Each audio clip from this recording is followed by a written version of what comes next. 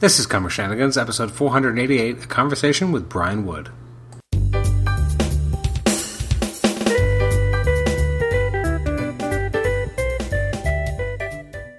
Welcome to the Comic Shenanigans podcast. I'm your host, Adam Chapman, and this is episode 488. It's our conversation with Brian Wood. I recently had the opportunity to sit down with Brian to talk about his career in comics. Specifically, we happen to focus on Rebels, as it's one of the current books he's working on. Actually, it's the second volume, I should say. We talk about the first volume as well as the second. We talk about Demo. We talk about Robotech. I think some Generation X got thrown in there. There's a huge swaths of stuff that we actually did not get a chance to talk about because he's done a lot, like Northlanders, DMZ. So at some point I want to hopefully get him back on the show to go a little deeper in those works of his that are also extremely well known. But we definitely wanted to spend time on some of the current output and what's been kind of going on there. Obviously in the last few years he's been focusing on Rebels, and now Robotech is an upcoming launch from, I believe, Titan. So that's some exciting stuff that's in the next hour and a half that you're going to get to listen to. You can always email us at comicshenanigans@gmail.com, like the show on Facebook, rate and review us on iTunes, subscribe to us on iTunes. You can also listen to us on Stitcher. I want to thank some of the people who submitted questions on the Marvel Masterworks forum, including, Curtis Finlay. We definitely had asked your question. Actually, I don't even know if we really... I meant to ask him about Star Wars too, and again, we just kind of got going and we chatted about different things. So Star Wars is another thing I kind of missed. Shatsy did want me to ask him a question about Robotech, so we definitely went into a little bit more depth there. Razorcat had a question about Ultimate Comics X-Men, so we chatted a little bit about that as well. So thanks for submitting questions to the show. They're always helpful to help frame some of the questions and make sure we get the answers to the questions you actually want to hear about. So anyways, let's, without further ado, jump right into the conversation as I sit down to discuss comics with Brian Wood. So Brian, welcome to the Comic Shenanigans podcast. How are you doing today? Hi, I'm good. Thanks for having me on. Absolutely. Now, you've had a really interesting career with a lot of interesting work I want to talk about, but most recently, you have a Robotech series coming up soon. Yes. And that is launching in July, right? Yeah, at the very end of July, I believe, from Titan Comics. Mm-hmm. Now, how did this project kind of come about, and was this something that you were always interested in? And how did you pitch them? Did they kind of come to you, or how did this new book kind of come about? I've been chasing it for a lot of years, which always surprises people that know my work or think they know the kind of stuff that I like. That it seems like a little random, and I guess it is. But I just like it. I kind of always have since I was a kid. And there was a time when I think years ago, Dynamite had the license, and I was talking to them, and I worked up a pitch for it. But we couldn't get the numbers to work out right, and their rights or their hold on the license lapsed. And then it was up for grabs, and I was doing a lot of work for Dark Horse at that time. And I was like, if you can get it, that'd be great, because I want to write it. I wanted to write it a couple of years previous. And they took a shot at it and couldn't make the numbers work for them. So it just went. And at this point, I guess Harmony Gold, I don't know if they're the owners, but the people that control the rights, were aware of my interest in it. So when it landed at a Titan, I guess my name must have come up, and they gave me a call and said, "We hear you've pitched this in the past. Do you want to give it a shot?" So all that was 5 years, wow. off and on, and it's I don't know, it's cool. I watched that American TV show as a kid, and this is sort of a story I've told a couple of times, so I apologize if anybody's seen it or heard it, but it used to be on Sunday mornings where I grew up in Vermont at 6 o'clock in the morning. That was when Robotech was on. I was 10. And I would wake up and I would watch it. And my sister, who was 16 years old, would wake up and watch it with me, which it took being an adult looking back to realize that was interesting and unusual. That a 16-year-old girl would wake up that early on a weekend to watch some like science fiction show with their little brother, you know? And I was like, that's because it's like really good and has all that juicy character drama and appeals to like a broader spectrum of people, I guess, than you might assume. Or, you know, I mean, she was like drawn into it, you know, and that sort of stuck with me. And I was like, that's, you know, it's a very dated looking piece of anime, but there's something to it that's caused it to persist over all these decades, you know, and cultures.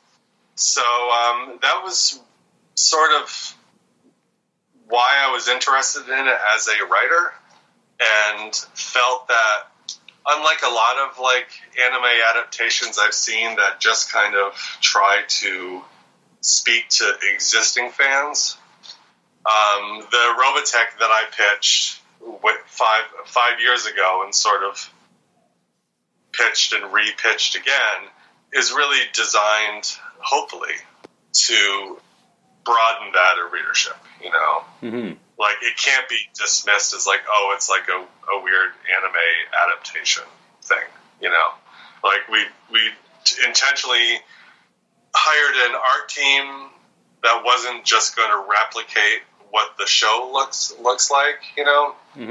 But sort of like, you know, kind of break out of that box, you know, and hopefully cause people that might have steered clear of it otherwise to check it out. Now, who is the art team on the book? It's Marco Torini, and I actually don't know who the colorist is, which isn't good. That doesn't sound good. It sounds like I don't care, but it's sometimes on licensed books, the writer is not super involved, you know, in the production side. So I actually don't know who the colorist is. I should find out. How did I mean? Do you know how Titan got the license for it, considering where it had been previously with, you know, arguably larger? I don't know. I honestly, I don't know. I came in after that, you know. So I don't really know.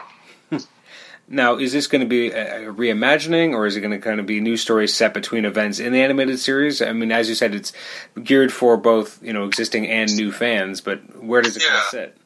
I mean, well, I sort of, my basic approach was that, all right, that's this TV show, and if not to get too deep into the nitty gritty of it, but the American version of the Japanese show was all like assembled and edited and overdubbed, you know, to basically create new shows from the existing footage. So as such, like, it's a little awkward in parts. I mean, I say this with a love. It's a little awkward in parts. It's a little corny in parts. It's a little like melodramatic. There's stuff in there that does not age well, you know, like really, like a lot of really ditzy girls, you know, a lot of like real overdrawn other scenes and stuff. So, and it's also like, you know, like dozens and dozens and dozens of episodes long. So I was like, you know what, I can take this first part, like it's 3 parts, you know, and I can scrunch 45 episodes of the show down to like really tight, really good, exciting 12 issues of a comic. I know I can, you know, just by doing my own editing and picking the parts I think work and not including other parts, you know, and sort of finding a much cleaner, straighter line through the overall story. So that's how I'm like approaching it. There's like the one thing I can't give away in advance. There's like an added element to this, which I can't talk about without ruining something. But broadly, that's the goal here, is to sort of boil that massive TV series down into like really tight comics. Now, have there been any, as you've been writing it, has anything kind of surprised you as it's kind of evolved from, the original pitch phase to actually kind of putting it down that you didn't expect, or elements that kind of came up that you really enjoyed writing that maybe you wouldn't have expected? At this point, early on, it's really, I planned it out carefully in advance. It's the kind of thing you have to do a lot with licensed books. You have to sort of show exactly in advance what you want to do and stick to the plan. So there's nothing that's surprised me yet. I've only written three issues of it as of now. But it's one thing that I had to fix really early on is the Min-Mei character is in the show like I don't want to say worst, like it's bad, but like the worst example of like a ditzy, helpless, whiny girl, And that was like a anime from the 70s and 80s, and it was like cutesy. It was like a certain kind of stereotype, but does not work now. Like I watched the show again, and I was like, wow, that would never happen now, and it shouldn't happen now. Mm-hmm. So I sort of had to like reinvent her personality and bring that into the modern era, I guess. And that's been, that wasn't a surprise, but it's been fun and enjoyable and interesting creative challenge, a creative puzzle to sort of have it still be her, but like correct that aspect of her personality. Interesting. Yeah. Now, the whole thing with licensed books is I find it to be, it's different creative muscles. And I find adaptations to be a puzzle to solve, like how do I take one thing and turn it into a comic? What do I leave? What do I get rid of? How do I fix this? It's fun. Now, do you have a pretty clear commitment that it's going to go at least the 12 issues and then potentially more in the future? I do not know. That's like, again, with licensed books, it's sort of like I'm very much like a hired gun. That's what I pitched out, and I think Titan's interested in having it go for like, I'm sure as long as they can, but as things always are in this industry, sales will dictate. This is true. Now, what was the, you kind of mentioned, what was it like kind of going back and rewatching them to kind of prepare and figure out what you were going to strip down and what you were going to use? Does it still hold up? Is it still enjoyable? Is it still what you kind of imagined it to be? Yeah, like I've seen those episodes a bunch of times in my life. I'm 45, so I watched it first time when I was 10. And I've watched it a couple of times, and now it's on Netflix, so it's so easy to have it running while I work. Mm-hmm. It's sort of like, you start off, and the first thing I had to do is like, okay, I can't do a one-to-one. Like, episode 1 of the show cannot be the entirety of issue 1 of the comic, So I had to like look at it first in like sort of like a macro view and be like, okay, I think I can get the first 2 episodes of the show into the first comic. It might be a little tight, but I think I can do it. And then when we get to this one episode, that's when I can like slow it down, and that one was a real direct one-to-one translation. I think it's episode 5 of the show is the entirety of issue 3 of the comic. I think I'm getting a little, into the nitty gritty here. But I sort of like, once I decided that, it was like a process, and then I go to like one level deeper of scrutiny, and look through, and I'm like, okay, what is this? What is the point of this episode? What's the point of this issue? And once I figure that, what scenes go, what scenes don't don't serve that point. So it's just like sort of like whittling it down. Finding out what's necessary. And then writing it, making it cool, and making it both something that serves the source material, but isn't like a slave to it to its detriment. You kind of got to part of the point is to modernize this and appeal to like a new audience potentially. So it's the kind of thing where I know like a lot of diehard fans are not going to love everything I do. I'm like ready for it. I've been in this situation a couple of times in the past. So, but I can't just serve one audience. For sure. To switch gears a little, I wanted to ask, when you do cons, etc., what is the most common thing you get asked to sign?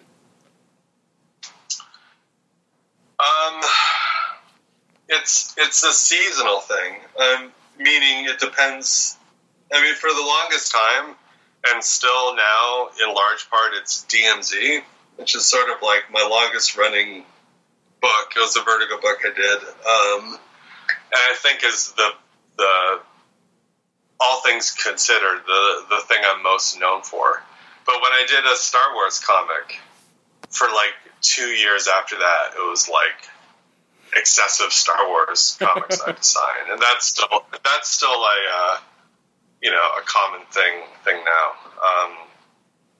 But yeah, so it was DMZ, it was Star Wars for like a year when I was doing X-Men. Of course, there are like a lot of X-Men books to sign, but and then I love it when people bring up their, I've been writing comics for 20 years, and they bring up like 20-year-old books that are just like beat to hell. And I'm like, that's cool. Like, I'm like, obviously a lot more interested and pleased to like sign that than a copy of a Star Wars comic that I think someone just bought a couple of booths over, to get signed at the show. Yeah, there's a story there, right? Yeah, there's a story there, and it's like something they've like carried with them, and not just carried to the show, but carried through life. It's all like dirty and coffee rings on the cover and everything. It's cool. Well, I also like it when people aren't so precious about their comics. Like they're not hermetically sealed up. They're like books that someone reads often. Yeah. So I like that. What's kind of the most random or weirdest thing you've had to sign, or just something that you almost like forgot you wrote? There's inexplicable things where someone will come up and want me to sign something that I didn't have anything to do with. And when I say I didn't work on this book, they're like, yeah, I know, but I want you to sign it anyway. Okay. And maybe that's the thing where they're at a show and they're getting every guest to like sign a certain thing. I've had to I signed a video game cartridge of some old X-Men game, like a Nintendo 64 X-Men game, just because it was X-Men, which is like a little bit, I don't always love doing that, putting my name on someone else's work, so sometimes I say no to it. There was a girl who I actually knew her already, but she used to bring around jeans, like pairs of jeans that she wasn't wearing, and get everybody to like sign her pair of jeans. It's like that kind of thing. I don't know, nothing really bizarre, nothing like that's a great story. I don't know. The jeans are pretty random. Yeah, that's cool. I never had to sign anybody's skin, which is good. Actually, you know what? Actually, I'm a liar. Do you know my Channel Zero comic? Yes. That's the first thing I did. So the main character has all these tattoos on her arms and face.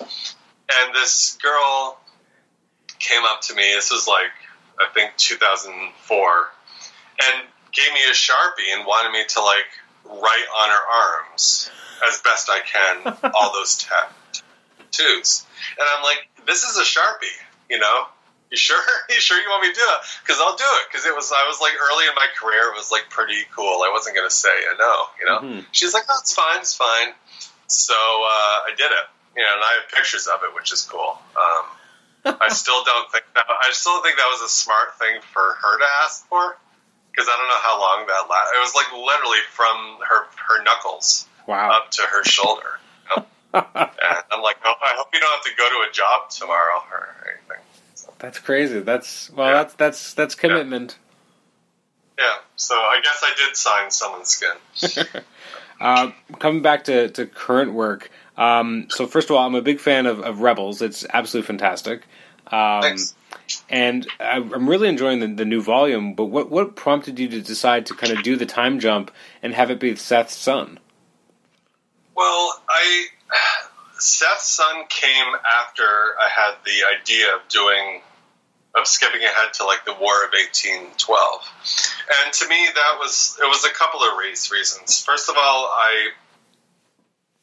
the War of 1812, it's not like a lot of Americans or a lot of people don't know about it, but they don't know like a lot about it, you know? We know like a couple of things, a couple of quotes, a name of the famous old Ironside ship or something.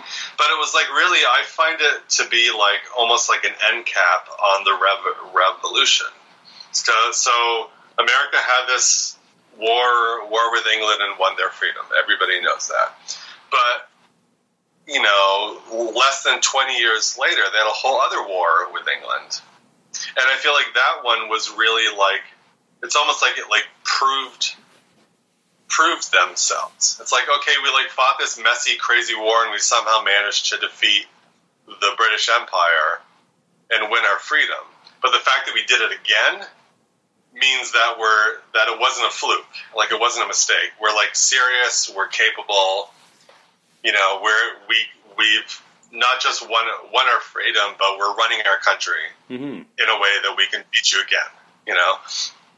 And so it's sort of like that. I think I've used the phrase that it's like the country coming of age or like maturing past its initial revolution. So I like that. I like that as like a theme that I could write about.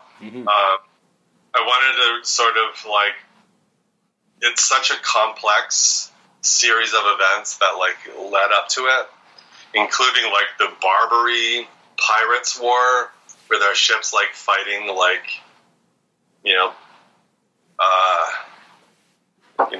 Islam in the North Africa, which is again something people don't really think about. The weird how France was like involved in all these battles in the Caribbean and everything. So yeah, and so I knew I wanted to write about that. And then at some point after I decided all that, I'm like, hey, their kid who was 5 at the end of the first series is going to be like a young adult at the beginning of this. That's cool. I should just continue the family story, And so then I was able to go, I had to, mess around and make all the dates work and everything. I have a question about that. So, I mean, I really like using him as a protagonist, but at the same time, I kind of miss Seth because Seth isn't that old at this point. I mean, it's not too far removed because he was pretty young when the original Rebels happened. Yes. So, yeah. Did you have any I mean, maybe you'll use him later, but was there originally kind of an inclination to continue Seth's story before you kind of settled on, no, let's make this more generational?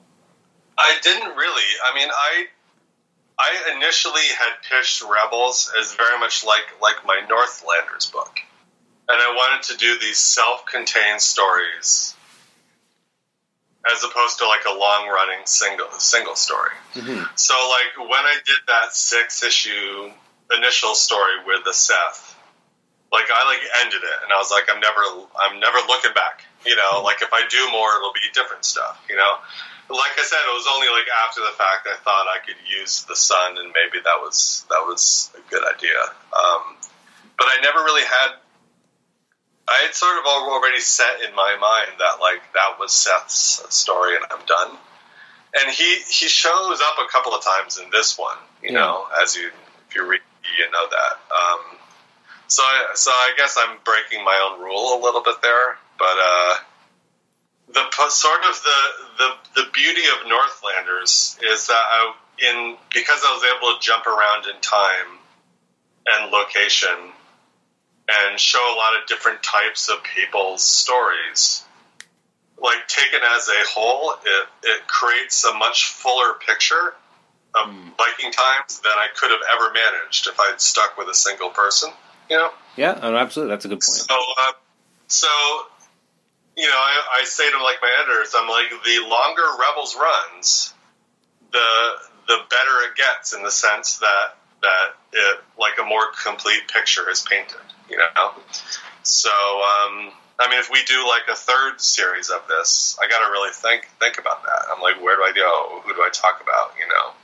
What's the best sort of way I can go into it to sort of round out the overall history. Mm-hmm. Well, now you've kind of answered this question then, but because I've always, when I've originally read it, I was like, there's so much still kind of gap space in Seth's story that you could easily tell more stories with Seth, but it sounds like that's not really something that interests you as much because his story's kind of been told. It's told in the sense that I've told the parts of it that I'm interested in, which sounds a little selfish, but Rebels is personal to me in the sense that I grew up in the same place where the story takes place, and I like the Green Mountain Boys, and I wanted to tell that story. And I feel like I don't really know what. This sounds funny. I don't know what interest I would have in Seth beyond that. I don't know. No. I gotta please myself. So I gotta go wherever the interest lies and the inspiration strikes. Now, with Seth's son, so you make him, kind of a savant shipbuilder, but someone who just really wants to be on his ship, which is a great through line so far in the first 3 issues. How did you kind of decide that he was going to be so different from his father? I was looking for like some kind of an unusual aspect to him. And I went back and looked at that final issue of the previous Rebels when John, his son, was like 5. And I was like, he's kind of like a little bit of a know-it-all, He's like, talks a lot, He's like, I'm got all my chores, I'm doing all my chores, I'm only 5, but look how capable I am. And I sort of like thought maybe he was like a little precocious. I didn't intend that when I wrote it, but in retrospect, So I was like, how can I build on this? And I just thought I wanted to.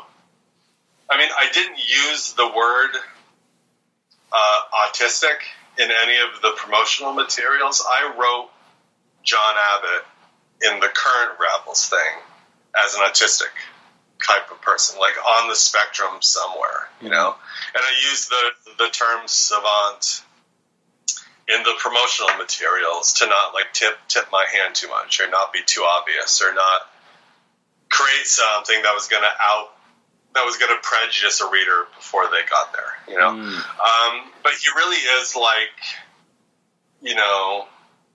so preoccupied with everything about ships. He's memorized all the different types. He like knows how to build them, draws up his own plans, and that sort of obsession and his ensuing complete inability to like function in social situations or like act the way he's supposed to act or play the role or respect the boundaries is like a spectrum-y kind of a thing. And I just wanted to give him something unique that was interesting, that would feel like a little modern, that wouldn't get in the way if a reader didn't pick up on it. Like, I didn't want to beat everybody over the head with it. If someone recognizes it and sees it, then that adds to their reading experience. But if someone doesn't, it's not going to get in the way. I try to tread lightly on things like that. When you were approaching the new Rebels series, did you find that you kind of did more research because, again, it is into an area that's not as discussed or like not as well known compared to the Revolutionary War? I did. when I was, just to back up, when I did my Viking book, I over-researched. I talk about obsessive. I went down like really deep rabbit holes. And in retrospect, I'm like, I didn't need to do all that research. I mean, it was fun. I like buying the books. I like reading them. But in this case, let's see what I can do without spending like eight months at the start, just like reading books. It's a little crazy. So I had an existing bank of knowledge in my head about the revolution. So I didn't do that much research for the first one. I did some timeline type stuff. I wanted to make sure all the dates matched up. And I had to do a lot of visual research for the artist. I always say that if I'm asking my artist to draw something specific, it's the least I can do is collect a bunch of images. They shouldn't be spending all their time on the internet, trying to find what I'm talking about, what I'm asking for. So I did a lot of that kind of research. For this new one, I knew less about the War of 1812 than about the Green Mountain Boys and everything. So, I read a couple of books. I read some books about the construction of that ship that John has a hand in building. There's actually a lot of really terrible books. I'm sorry to say. One of them was written by somebody who's on Fox News about the War of 1812 and specifically all the battles around Tripoli and all these horrible books that were like America's first war against like terrorist Islam. That's the angle of the book. There's a bunch of them out there. There's like four or five that were written in recent years. And so I suffered through one of them just to get the basic information, not the commentary, but there's so many, there's such a wealth of information about this stuff online that I spent my time on a lot of historical naval websites and stuff. Oh, wow. Yeah. That's actually pretty cool stuff. I mean, again, it's interesting because I don't know what the American school system is like because I'm actually Canadian, but we learn a lot about the War of 1812 because it's a big deal in Canadian. It's in Canadian history, so it's interesting to hear from a perspective of what is actually taught about the War of 1812 and what is really known to our neighbors to the south. Yeah. It's just, I shouldn't say that it's not that known because for all I know, there's a bunch of people listening to this now that are taking offense at that, saying I know all about it, Well, in comparison to the Revolutionary War, for sure, everybody knows that's I call it our American. It's like our mythology, Mm-hmm. George Washington, and now Hamilton even more so than before, and Ben Franklin, and all those stories, There's only a couple of things like that, that happened during the War of 1812. You can count them on one hand.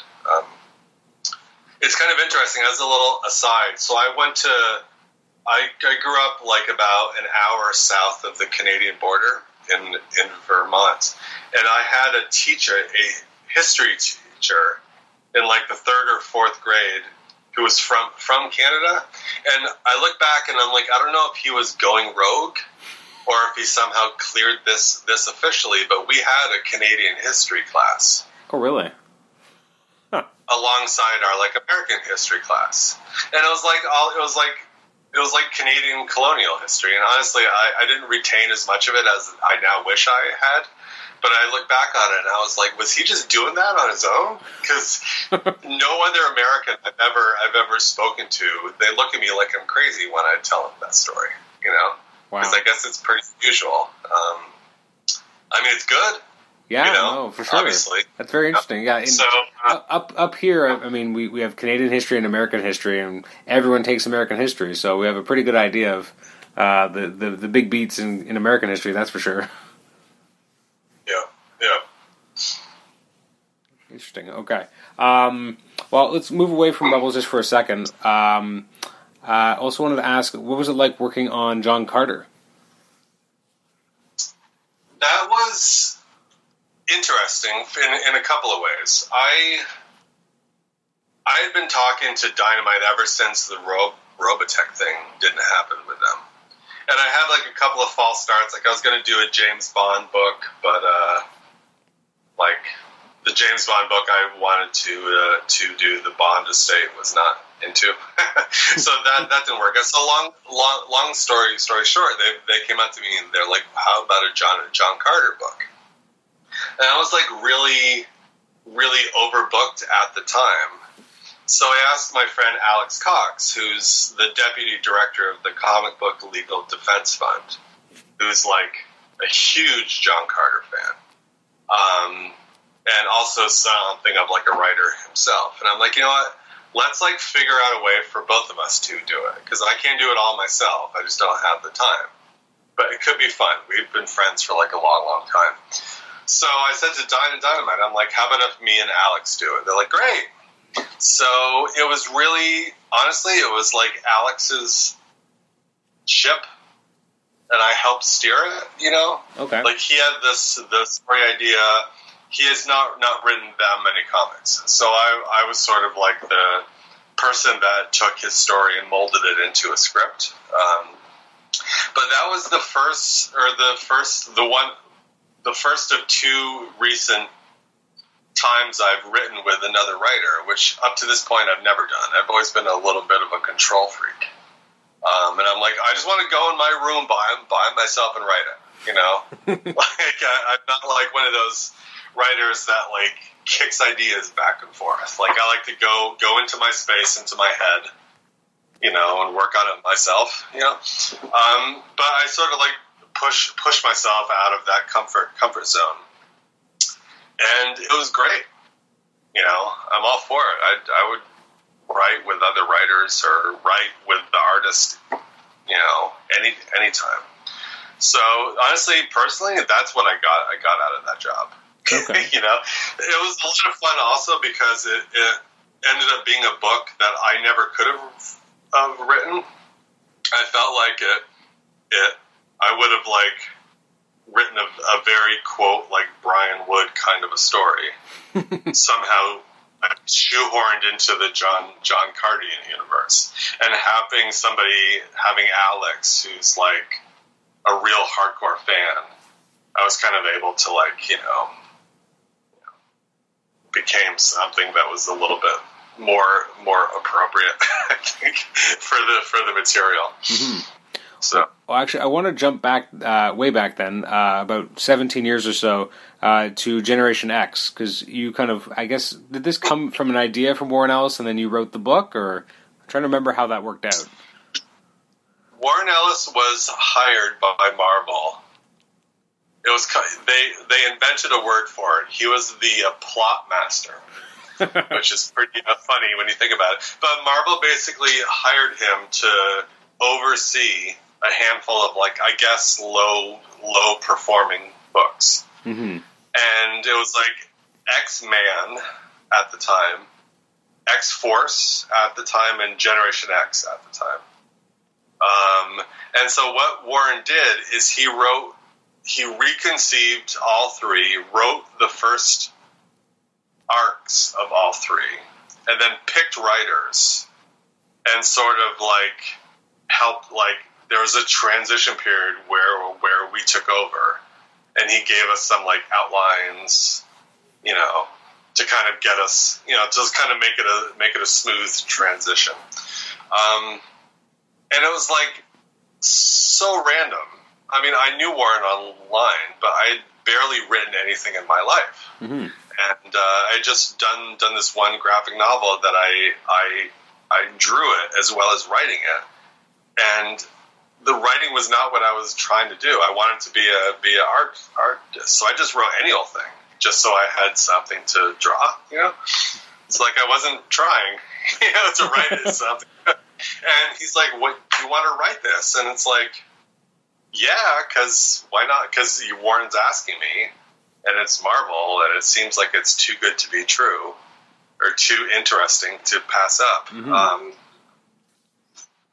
So I ended up like looking back. I'm like, I wrote 13 issues of that crazy book, and I had no idea what I was doing. I really didn't. I was literally just like making up as I went along. Learned like that. I had to learn how to write a script, like the format. Wow. And I base it off of words, And so like even now I write scripts the way Warren does. It's funny. It's how I learned. Wow, that's really being thrown into the deep end. Yeah, it was. But looking back, also, I was like, these were books that no one cared about all that much at the time, and the editor was like so hands off because I think he was either afraid of Warren or had decided to just like put his total trust in Warren. But there was like no notes given.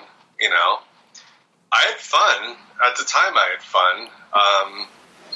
But like I cannot look at it now. No? It's like the most mortifying thing imaginable. Well, I'm glad I get you to dredge up those memories then. The memories overall are good, but I said, I cannot read those books. I did have a listener of the show had asked, with working on Generation X, what led into the decision to kill off, I guess, Synch or Synth? Yeah, Synch. That was. There are two things I'll say about that. First of all, and I'm not saying this to like duck blame, but that was Warren's idea. That was in his outline. Okay. So I went along with it, obviously, and did it. I did the deed, and I got my first death threat in comics from that. Wow. I guess there's some diehard Synch fans. Yeah. Who knew? Yeah. I didn't know, and I didn't take it seriously. I feel like when I get death threats now, I take them really seriously. Yeah. But at the time, I was like, whatever. Crazy fans. Yeah. That's. But really, I mean, it's like when I was still working off of notes of Warren's, during that transitional period. Mm-hmm. So that was a plan. That was a plan he had from the beginning. Now, you've had kind of an interesting career at the X Office, because, I mean, you worked on Generation X, I guess you worked on Ultimate Comics X-Men later on, and then you had X-Men, both 2 volumes of it, actually. What was kind of your favorite experience working for the X Office? So that was a crazy time. So from the time that I came back, and I did a Wolverine and the X-Men miniseries first. That's right, yes. Then I did a bunch of regular, plain old X-Men and Ultimate X-Men at the same time. And Ultimate X-Men was double shipping. Ooh. And then that regular X-Men sort of morphed into like the all-female X-Men. It was all kind of one job. Like it looked like one book ended and there was like a relaunch. Mm-hmm. But all that was all marketing. Like, I was just writing straight on through, Okay. And they just told me, they're like, we're going to switch up your cast. Here's your new cast. Like, it was all very seamless on my end. So all of that, and including the Moon Knight arc I did, that was like in less than 2 years. Like, I did a lot of, that was compressed into a short amount of time. It was like 30-something issues of Ultimate X-Men and like 18 or 19 of the other ones. I don't know. It was like a lot of books. So it was all kind of a blur in my head. Like I was just cranking it out really, really fast. But the Ultimate X-Men, still, I think it really holds up. And it's like, I think it's politically really topical now. Mm-hmm. It was like very much about like, the X-Men on like a breakaway piece of land in America and like terrorism and various like sovereignty and freedom rights. And I see in like one of these new X-Men books now, they're like bringing a bunch of the characters I created in the Ultimate stories, like brand new ones into, I think it's like X-Men Blue, I think. Yep. I've been hearing about it. I'm not reading it, but I've been hearing about it. So I look it up online and I can see some panels. And I'm like, oh yeah, that's that character I invented, which is cool. It's kind of fun. For sure. But yeah, I like the Ultimate X-Men. That was creatively the most satisfying. Okay. I worked with Olivier Coipel on a few issues of the all female X-Men, which was pretty great. I had to participate in a event. Yeah. What was it called? Something of Battle of the Atom or whatever. Yeah, Battle of the Atom. And I had to go sit in a room for 2 days straight with Bendis and Jason Aaron. And I sat there. They talked. It might as well have been in a different language for all I understood. Because this was their event that they had been cooking up over time and laying the groundwork for. And I remember sitting in this conference room with my editor, and on a lunch break, I said to her, I'm like, do you understand what's going on? And she's like, no, I don't. I'm like, okay, at least it's not just me. So I just kind of absorbed it. I mean, it was interesting the first time I'd been in one of these sort of summit type meetings, you know, with players. And so I listened to them kind of break it down, and when I needed to speak up, when it impacted my characters, I would speak up and say my 2 cents, and then I wrote my part of it. But it was that was interesting too. Okay. Interesting. By interesting, I mean it was weird and crazy. One thing I want to ask about, I guess, so when the book kind of relaunched, but as you said, you were kind of writing X-Men all the way through. When you got the all-female team, man, I guess I have a bunch of questions. I guess the first is, you actually did something meaningful with Jubilee in that you made her a mom, which is something that persists to this day, so that hasn't been forgotten or swept under the rug. What kind of led into making such a huge shift for the character? Well, I liked Jubilee because it was the one character that was from my Generation X days. Jubilee's fun. Everybody loves to write her, you know? So I was already sort of I was spending a lot of my attention on thinking about what I was going to do with her. And she's a vampire, and we couldn't change that. I asked, and we couldn't. So I was I don't know what to do with that. How do I make that my own? I don't like vampires. Even if I did, I don't know what does a Jubilee vampire even mean?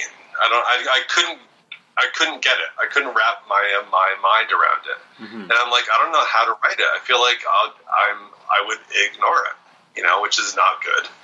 So I was I got to figure out something I can write about her to make her sort of, you know, my own, and give her meaning in my story. Mm-hmm.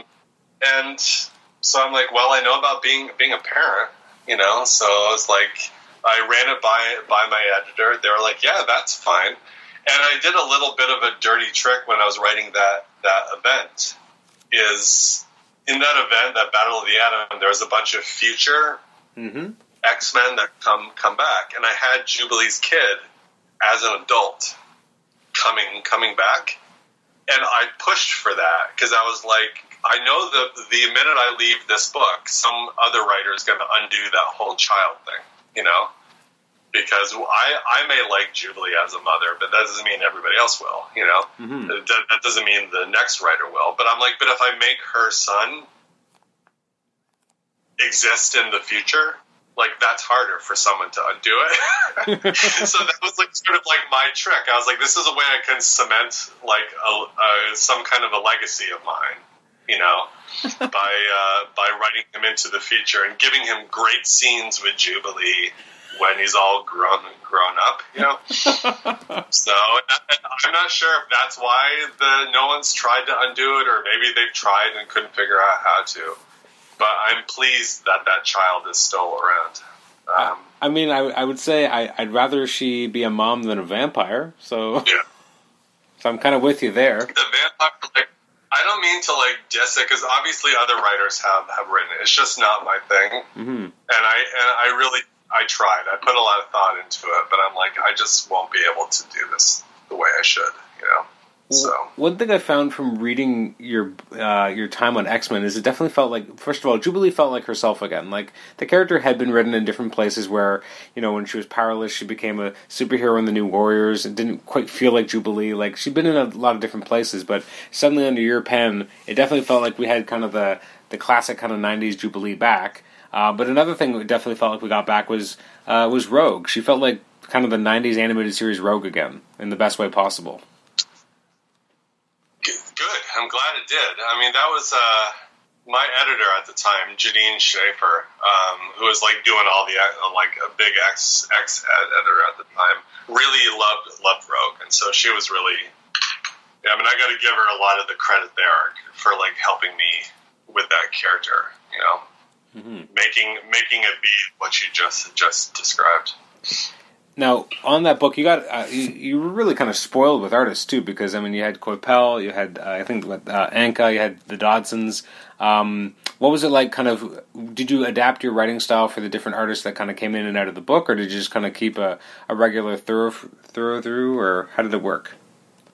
It didn't work that way. I mean, Marvel flies by the seat of their pants, which should come to no surprise to anybody.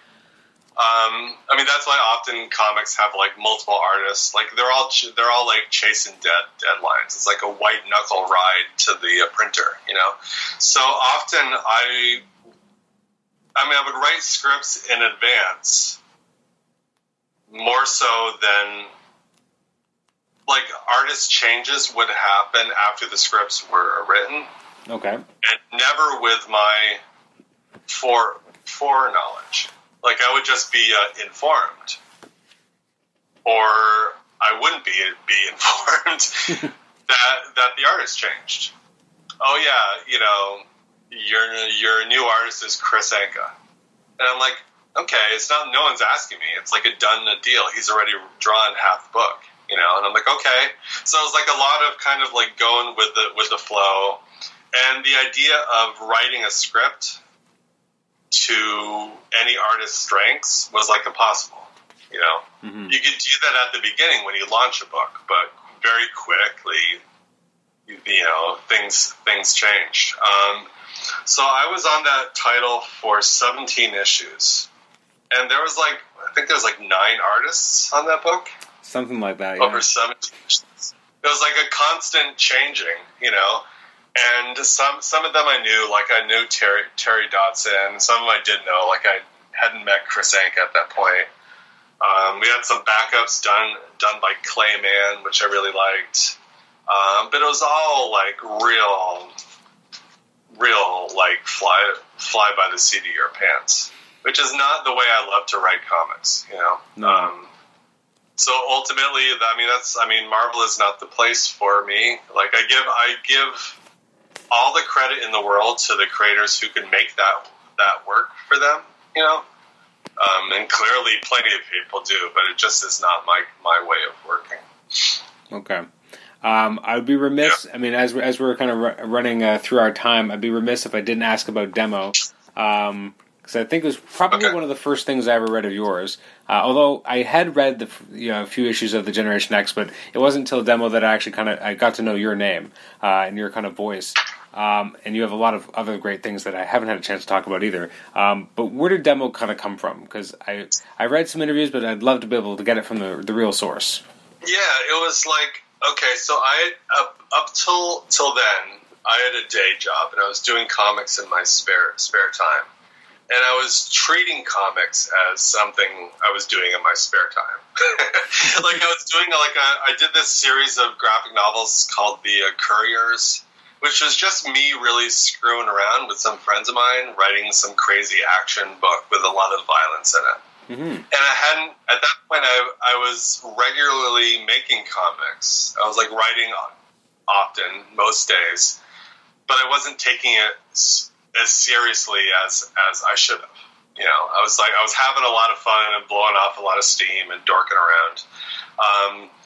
And at some point I was like, you know what, like I do these graphic novels once a year. I'm never going to have a career if that's what I do. I got to do like a monthly book, and I got to like buckle down or become try. for lack of any other term. I have to try. So I thought back to my Generation X days, and I was like, I like those things. I was never able to, obviously Marvel being Marvel, and back then it was like even still under the comics code. It had to be very, very safe. And I was like, what if I took that type of story and just did it the way I wanted to do it? And I was dating a filmmaker at the time, who's somebody who did a lot of like short films. So I was always seeing like short movies. Like she went to Columbia Film School. So there's like a lot of real artsy, real collegey sort of like, whatever, short films going around. And I appreciated the format of a short film. That was like a moment in time, or like a key turning point for someone. It wasn't a traditional 3-arc structure. It was like a point in time. It was like this one scene or a bunch of scenes or a decision that changes someone's life. So I'm like, I want to make the comic version of that. I want to do like young people with weird things going on with their bodies or in their lives or both. And it's going to be single issue moments in their life, like turning points, really. And I think at that point, the fact that I didn't have a career in the industry and hadn't really learned the rules of writing a monthly comic, I just like went for it. I went I could never replicate that now because I know too much. I just did whatever the hell I wanted, and Becky was similarly like a newcomer, and so I just let her do whatever she wanted to do. And we did these like stories that were like so they got reviewed a lot and talked about a lot in whatever version of the comics internet existed back then, just because they were so weird and so unusual and infuriating to some people, or like wonderful to others. They were polarizing, and it was great. And it was really like, both Becky and I were approached halfway through demo by different editors at Vertigo from that. It really like launched our larger careers. And it's great. I love that book for all those reasons and more.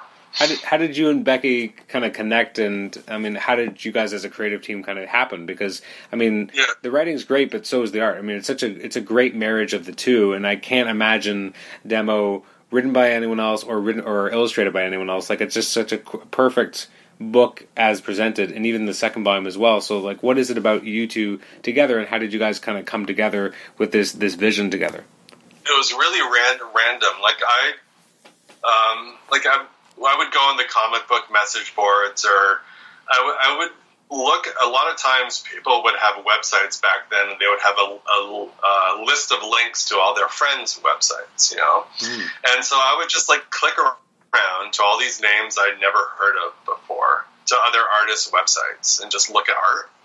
And I randomly Becky had some like zines that she made. She was in art school at the time, and she had some like comics online that were like really, really rough, but they were cool, and they kind of like, not to sound egotistical when I say that they reminded me of some of my work, but there was something in her work that made me think that we probably saw eye to eye on a couple of things, Mm-hmm. So I emailed her out of the blue, and the first thing we did was actually a Channel Zero sequel book called Jenny 1. And I emailed her, and I'm like, hey, this is who like I am. I have a publisher. I have this idea for a book. Do you want to do it? And she was like, sure. And we actually met on some street corner in New York City, which is like, she was like really young. She was like 18 or 19. And I was like, I'm like 10 years older than she is. And I felt like a little creepy about it. And she, in retrospect, told me later, she felt like, she was like, I couldn't believe I just like met some random person. And we agreed to like do a book, and we didn't really know anything about each other. It was like a real leap of faith on both of our parts. And And so we did that Jenny 1 book, which was short. It was like a 60-page story, I think. It was like pretty short. And we immediately just like flowed from that into demo. And like just stayed out of each other's way.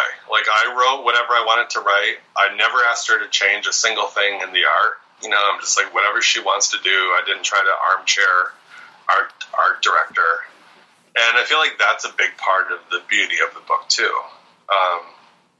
is that we let each other be our own creative persons, and it worked. Like that's great. You know, I really like. I recognize that's like a special thing.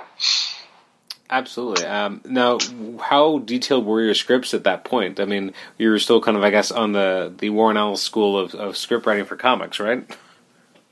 Yeah, I think I had even written a looser script for her. I'm trying to think of why I did it this way, but I did this thing where I'm sure other writers write this way, where it has all the description and it has all the dialogue, but I don't specify how many panels or really a lot of like compositional notes. Okay. Like a lot of times in scripts, I do panel 1, like let's open with like a long shot of this landscape. Like I didn't write any of that. Like I let her decide how many panels, where to break the dialogue. And I honestly don't remember why I did that, but I did it. And I've since done it with, like when I was working with Ryan Kelly on Local and some of our other stuff, I wrote a similar kind of way. And some of my much more recent Image books, I wrote that way. It's just kind of it just shifts some of the storytelling decisions more onto the artist, which I think is fun for everybody. What would you, and this is kind of a weird question, but for demo, what is your favorite collected version of the book? I mean, it's been collected in various different ways. Which one do you think was your favorite in terms of like the quality of the paper, like the presentation? Which do you think kind of worked best? It was that book. We had trouble with that book in a couple of different points in time because the artwork is so heavy and black. And a couple times it would be printed on really crappy paper. And you could like see the entire next page on any given page. It was a bummer. There was one point, so it came out in monthly comic form, and that was a pretty high quality. Like real heavy paper, real shiny, real white. And there were like extras in the back of those. So those were good. So I liked those single issues. And then when it came out in trade, it was shrunk down to like a digest size, because that was at the time when everybody was trying to capture manga's sales and appeal by just making everything small. You know, that was like a real misguided phase in the comic book industry, you know, when everybody was shrunk everything down. And it shrunk down, and Becky's like dot patterns got all weird. And the paper was like complete crap, and we didn't like it.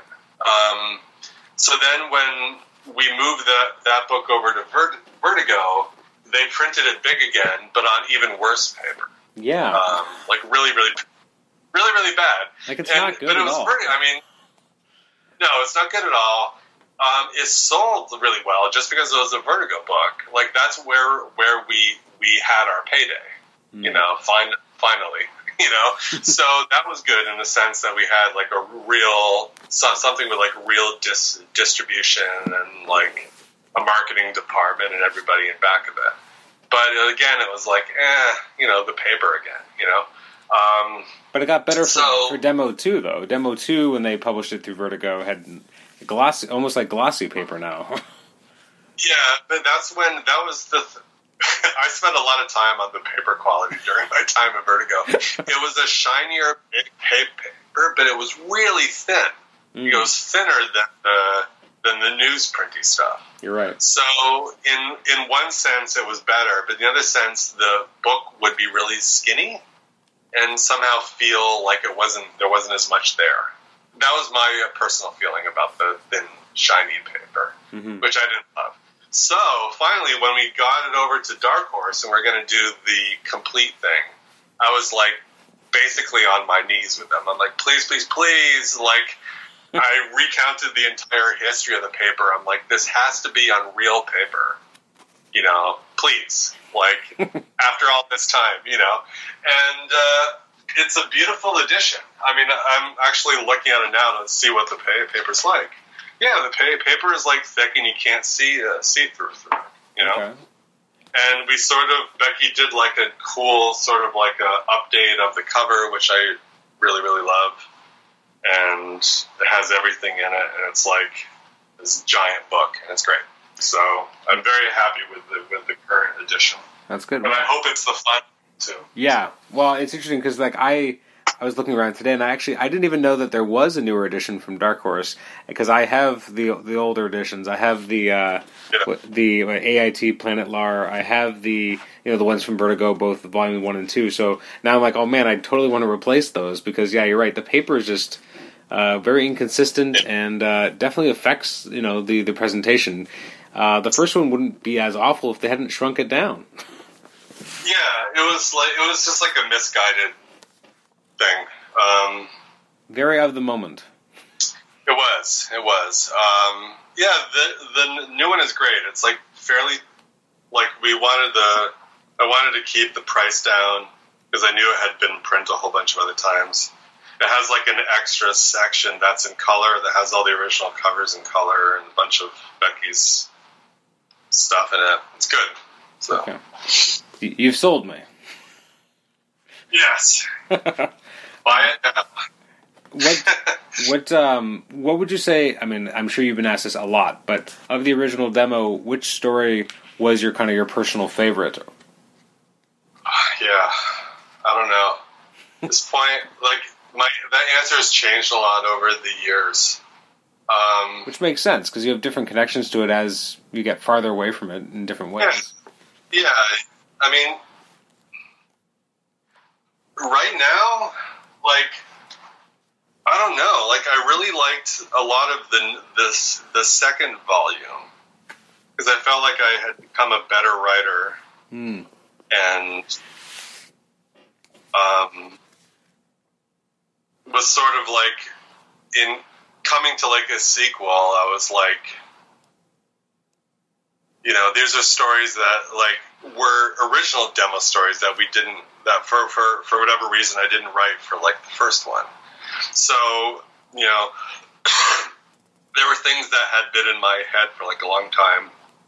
I really like that story of the guy that eats himself, piece by piece. Yep.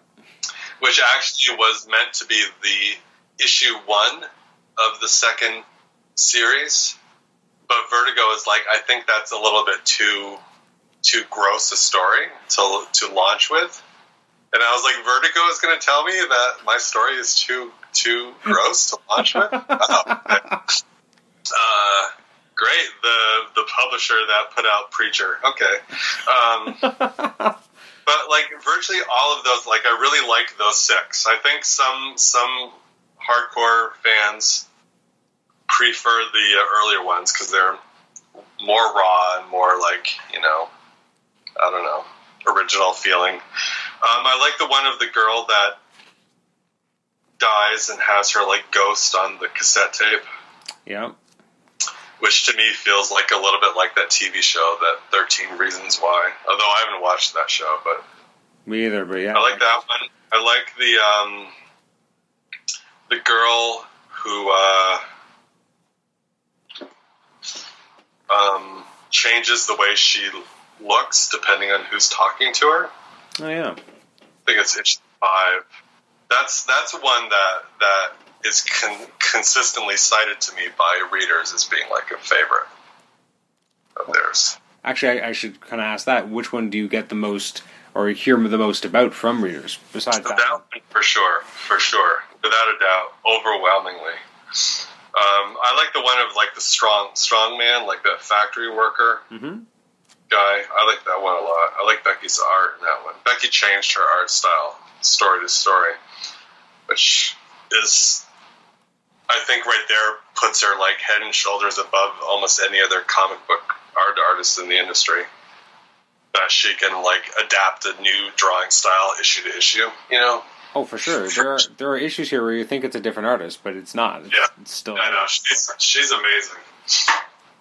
I guess one thing that Volume 2 certainly has is that you can see her development as an artist. That there's a lot more. Like it's there's more fully realized backgrounds. Maybe she also had more time on it. I don't know, but you can see development of the art. That's for sure. For sure, yeah. I remember when we started that, I said to my editors, because I was years and years into DMZ and Northlanders, and I'm like, I'm going to write these demo things. I'm going to try to capture the original feeling. So please just don't try to fix anything. You know, like I'm going to try to break all the same rules I broke the first time around. So don't give me all the same kind. Don't treat this like a typical Vertigo book, like my DMZs or something. Basically, I was telling them to just please leave me alone. You know? And if it comes out weird, it's supposed to be weird. You know, you're going to mess with demo if you try to make it into something else. You know, mm-hmm. And to their credit, they left me alone. And one of my editors. At the time, my like assistant editor, I guess, like hated it. Didn't understand any of them, of the second series. Hated it all. Couldn't figure it out. Like basically, just had to like wash his hands of the whole thing, which I take with like as a badge of honor. Wow. Yeah, it's funny. That's actually very funny. Would you ever kind of do a demo 3, or is that in you? Is it something you've ever thought about, or is that kind of done? I don't know. Like Becky and I, we like someone will like ask us like in an interview or mm-hmm. online or something, and our usual answer is like, yeah, if it ever seems like the right time, of course. We never thought we would do a second one, you know. But like the right thing happened. We were both at Vertigo. You know, they were asking for it. You know, so it seemed like it was like everything lined up right. Now it seems like even less likely because Becky's art efforts seem to be more. She's like a gallery artist and a screen print artist. She doesn't really draw comics in the way that she used to. So I don't really know what her interest level would even be. And we've had people come up to us over the years and been like, you got to franchise it out like Hellboy. Let other creative teams expand it, write their own demo stuff. And I've always said no, because I feel like that's not the thing to do with a demo.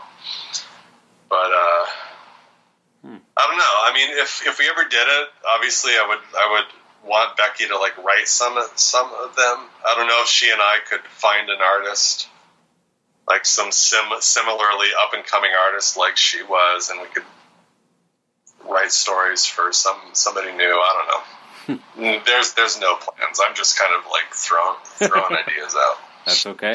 When you were writing demo, I mean, well, and actually any of your work, do you have kind of a specific kind of not ritual, but like do you get into a certain headspace? Like, do you do something? Do you listen to certain music to get into certain projects? How does that kind of work in terms of the creative process? I don't have any rituals.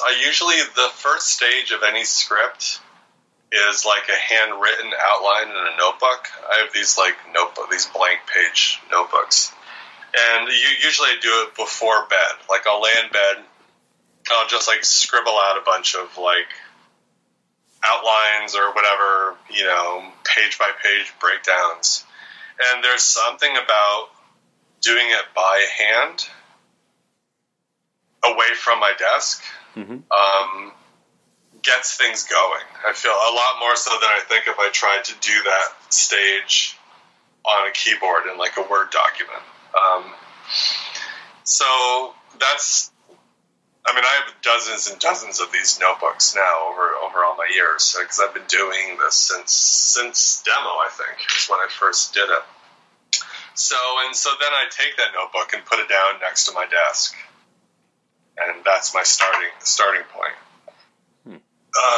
Which I kind of love. I like that. I mean, I couldn't change that now if I tried. It's too much of my process now. You know, the handwriting, and it's good because I want to hold on to some sort of like old style thing like that. You know. Does the notebook kind of travel with you, or like are you writing notes down different places as you're kind of plotting things out and coming up with the concept? Or no, I only work at home. I can't even work on like a laptop anywhere. I have like my desk and like a big old giant desktop computer, like a huge screen, and that's where I write. And I have these notebooks, and the notebooks I either work on them in bed, or I take it into the other room and sit on the couch and do it there away from the desk. So I guess I'm describing a ritual, actually, now that it's coming out of my mouth. I guess that counts as a ritual. Absolutely. But yeah, I mean, now I have a book for each project. You know, and there's like a ton of them on my shelf that are all filled up, which is cool. That's a pretty interesting, you know, relic of my career. You know, Every single DMZ issue is broken down by hand in these notebooks. Wow, it's cool. That is pretty cool. Yeah. A question about Rebels I forgot to ask, and then I promise we're almost done. we'll let you. It's fine. We'll let you get back to your evening. But last question about Rebels was, how did I don't know how to pronounce the name. Is it Andrea Moody or Andrea?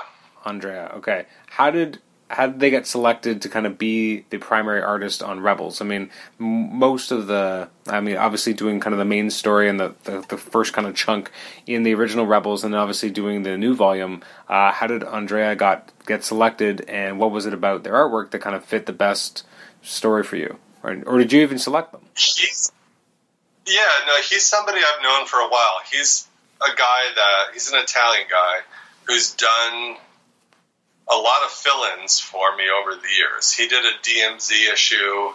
He did some of my Conan when I was writing Conan. He's one of these artists that would just bug me, meaning they would email me frequently with samples and be like, "Hey, this is what I'm working on now. Let me know if you have anything that we can do together." Okay. There's been a couple artists that's how I've met them. It's just that they just bugged me until like the timing was right. And bug me is, I mean, I say it in like a jokey way, like it was never annoying, you know. But they would email me regularly, asking for work. I mean, that's how I met Gary Brown, who did the Massive and Black Road with me. Mm-hmm. Some other artists. So yeah, so he did a couple of fill-ins. I'm trying to think if there's.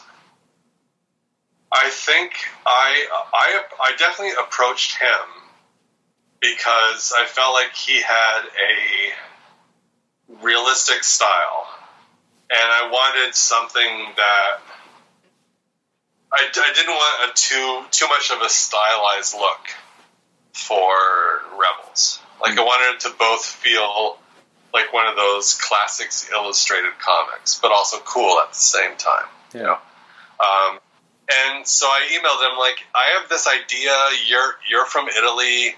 I have no idea if this history has any meaning to you, if you could possibly care about American colonial history.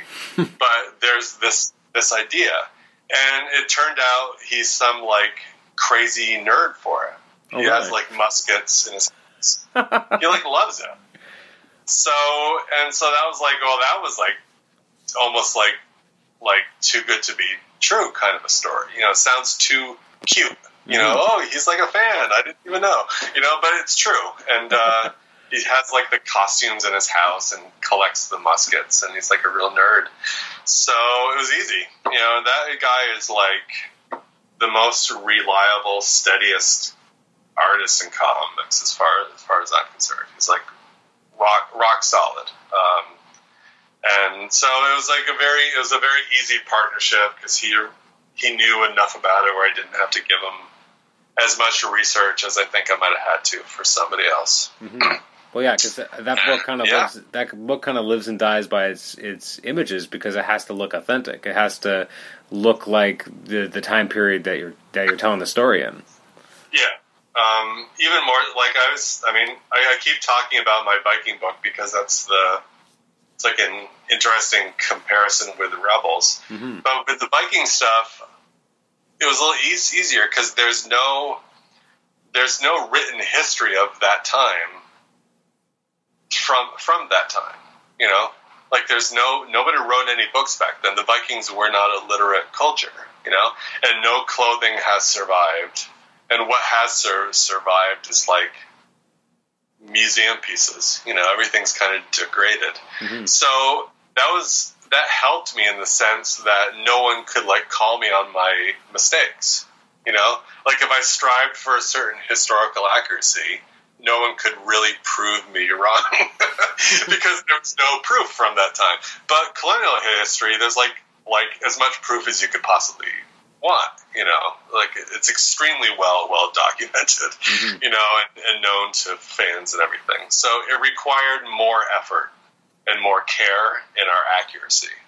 And Andrea is like a huge part of getting that right. When you were writing the first volume of Rebels, did your editor want you to kind of include any more historical figures that people would more easily recognize? Because, I mean, you use Washington, but there's not a lot of other kind of bigger names, I would say, that most people would know. Was there any kind of push to include them? No, and it wasn't part of the pitch. Like it was never an option. I came in and I was like, look, everybody knows all the stories everybody knows about this. I want to write stories that nobody knows or talk about battles that aren't known or moments in time or even real characters, but like real, like obscure ones, you know?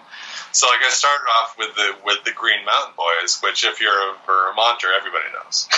But outside of that, nobody really knows. And I was like, this is great. This was America's first armed militia. Back then, that's a good thing. You know, they were heroes back then.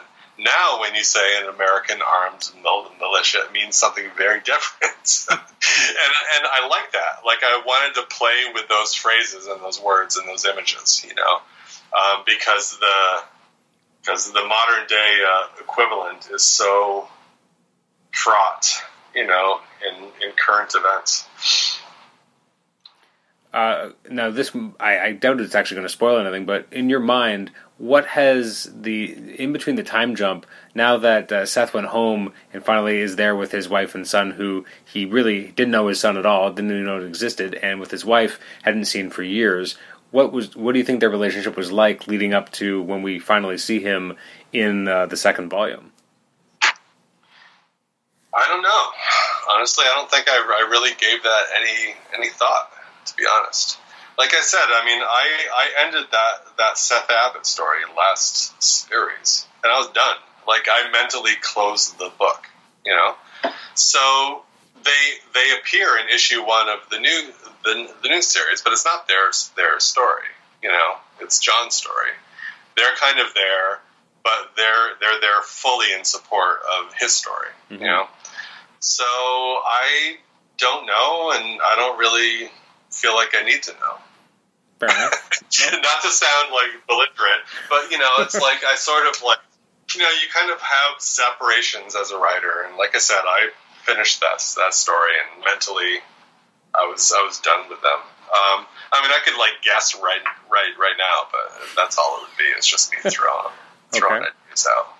I mean, clearly they have a quiet rural life, you know, in that same house. I'm trying to think. I don't want to give anything away, but I don't know. You'll see Seth and Mercy all the way through the John Abbott story. like we keep checking back with them. So now, how many issues is the John Abbott story? It is 5. Okay. And so this second Rebel series, the first one was 10 issues. The second one is a total of 8. So we have the 5-issue John Abbott story, then we have 3 single issues. Okay. Kind of similar to how we structured the first one. Anything else you can kind of tease about what's coming up in Rebels? Yeah, we have a young George Washington story, which was like I always think it's funny. George Washington, he's like our mythological father, you know. Mm-hmm. He's like a rich kid. I really feel like what he would be now is like one of the Trump kids, one of the Trump sons. He's like super hyper privileged rich kid from Virginia, which back then when he was young, Virginia basically considered themselves a nation unto themselves, you know, like the biggest, strongest, richest, most dominant colony, you know. So, and he also through various what I'm interpreting as youthful misadventure started the French and Indian War. He's the guy. He messed around, like dorking around in the Ohio River Valley and set in motion the events that started that giant war. Like this young, privileged, kind of an idiot, you know? And now we think of George Washington, he's like this stately, you know, the elder statesman, really serious, really smart guy. Mm-hmm. But I wanted to write the story of he's like a young, rich kid with like his own little personal band of warriors, you know, acting like he owns the place, basically. So that's issue 6. Issue 7 it's the Battle of Brooklyn, or the Battle of Long Island, where the British sort of landed and kicked Washington out of New York. But it's told through the perspective of an actual couple of kids who live on a farm in Brooklyn who get involved in this battle. So it's like that's a huge battle everybody knows about, but we're seeing aspects of it through the eyes of civilians. And the final one actually reunites us with the Green Mountain Boys, and goes north of the border for the Battle of Quebec. Oh yeah, briefly north of the border. So. Now you've already talked about Robotech, but anything you want to kind of any last minute teases for Robotech as well? I don't think so at this point. I feel like I don't want to give too much away. But the only thing I'll say is obviously the point is to, like, if you're someone that's like, oh, Robotech, I don't like that kind of stuff. The point is we're trying to target people like you that wouldn't think this is anything that's in their realm of interest. So it's worth a look. It's worth checking out in the store, you know, because it probably isn't what you assume it's going to be. Other stuff, I just finished The Black Road at Image, so the second trade of that is coming out like an early fall, end of the summer. Mm-hmm. My big book, Briggsland, I'm writing the TV show pilot script for. That just started its second arc at Dark Horse. And that's what I got cooking. That's a lot. Yeah, I mean, I'm, you know, not to start a whole big line of questioning. We can save it for like the next thing. But I'm making I'm diversifying my career. After 20 years of comics, I'm doing some TV writing, which is new and fresh and something I have to start over again at the bottom, which is sort of fun in its own kind of way. It's a humbling experience. I'm realizing there's a lot of stuff I feel like if there's anything I would say to like a fellow comic book writer who's been writing them for like a long time, is you feel like you know what you're doing. You feel like you've done it. You've written like 1,000 comic book issues in your career or whatever. You don't really know anything. There's a lot about writing you just don't know about, and it's not until you try to like branch out and get out of this comfort zone. Comics is a real comfort zone, and you get spoiled by it. So I'm now starting over again in TV and really realizing I don't know what the hell I'm doing, and I'm learning from really smart people, and it's great. It's like a whole new like chapter in my life. Wow. So yeah, it's great. It's all good, and hopefully I've also been wanting to write a novel, a book, for a couple of years now, and I think that later in this year I have the space and the financial bandwidth to start that, which again is something I have to start over again at the beginning. For sure, but those are, as you said, it keeps you fresh too, because you get to stretch yourselves in ways that you're not used to stretching yourself anymore. Yeah, I mean, I always say that I have these conversations with like TV people, and I'm like, comic book writing, you get spoiled. No one really tells you in comics. Like basically, what you write is what ends up being sold on the shelf. Like 99.99% of the time. Mm-hmm. You can make things happen really quick. Like I could have an idea for like a comic now, find an artist, and you could be reading it in 6 months. You know, mm-hmm. That doesn't happen anywhere else. No. And so you get spoiled. Like where any idea you have, you can kind of see it through, and it'll happen. You know, editors don't really tell you no. They like help you polish your script, but it's like your decision, you know. So it's a comfort zone. You know, you get spoiled. It's very easy compared to other things. So I'm in the realm of where things are not easy, and I battle and rewrite and pitch, and you know, it's all good, but it is an experience. For sure. Well, we'll make sure to have you back in the future to you can expand a little bit more on exactly what you were working on and what it was looking like. Yeah, sure. Absolutely. Well, Brian, thank you so much for spending so much time with us today, and you've given us a lot of good stuff to look forward to in the later half of this year. So I'm really loving Rebels, and I'm excited to check out Robotech because I never really saw the cartoon, so it sounds like it's aimed at me. The new audience who doesn't really know what to expect, and I'm excited to give it a shot. Cool. Awesome. Thank you. Thank you so much, Brian. All right. Take care.